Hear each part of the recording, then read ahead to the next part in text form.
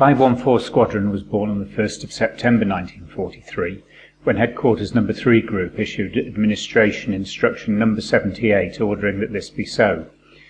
The new squadron was to be formed at Foulsham in Norfolk and would be equipped with 16 operational Mark II Lancasters with another 4 in reserve, as No. 3 Group phased out its Stirlings in favour of the more modern Avro type. Aircrew would be supplied by 1678 Heavy Conversion Unit. The squadron was commanded by Acting Wing Commander Arthur Sampson, a native of Newfoundland who had chosen to make his home in the equally damp and windswept environs of Barrow-in-Furness. However, the first officer of the squadron to show up at Foulsham was the adjutant, Flight Lieutenant M. Stevens, who arrived on 7th of September 1943, though even he had been beaten in the rush to set up the squadron by the Flight Sergeant Discipline and various unnamed staff who, it is presumed, got on with cleaning the place up under his steely glare. There now being someone to complete the operational record book every day, the history of 514 Squadron officially began. 5 days later, the squadron's first Lancaster, DS-735, arrived. Making the place habitable and fit for purpose for 514 Squadron presented something of a challenge, as the previous incumbents at Foulsham had, according to the ORB, stripped the office accommodation of all furniture, including the shelves.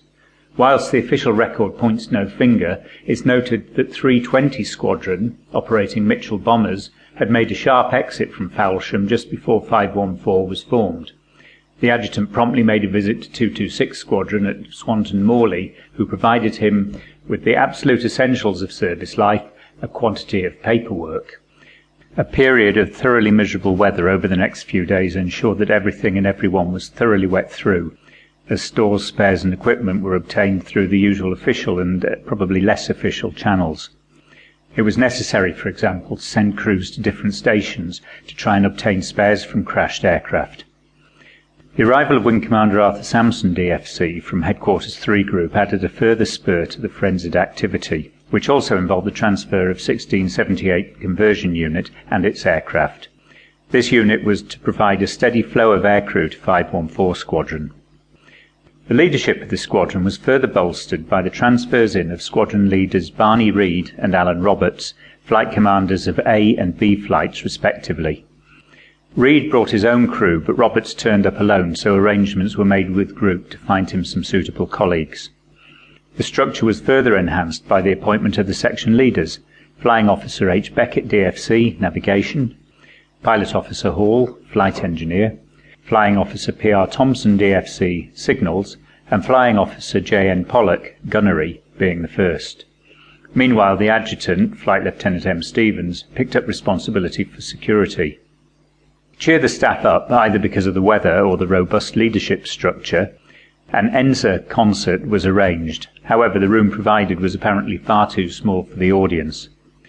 It was noted that those who managed to see the show did enjoy it, and the entertainers were taken off to the sergeant's mess after the event to celebrate. The ORB noted that Foulsham was at least 10 miles from the nearest town, meaning the buses had to be laid on every so often to enable personnel to go into Norwich for an evening out. It was further noted that the buses were prepayment, nothing coming for free, it would appear. The establishment of a new squadron meant that everyone and everything had to be acquired from somewhere else, and it was inevitable that things would not always run smoothly.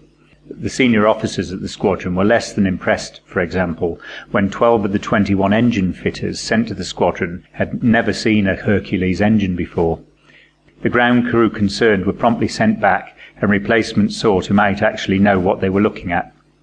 The extent of aggravation caused was shown by the visit of the Group Engineering Officer to explain the error to Wing Commander Sampson, who, it must be presumed, was not best pleased. Matters were also not helped when it was noted that several branches of an oak tree were overhanging the Astrodome at the training centre, obscuring the view of the night sky on the few occasions when it stopped raining. An attempt was made to remove these with a saw that was described as clearly inadequate, so it was noted that this was given up as a bad job. On 21st of September, 514 Squadron became airborne when Pilot Officer George Checker took to the air at 1650 hours in DS-735.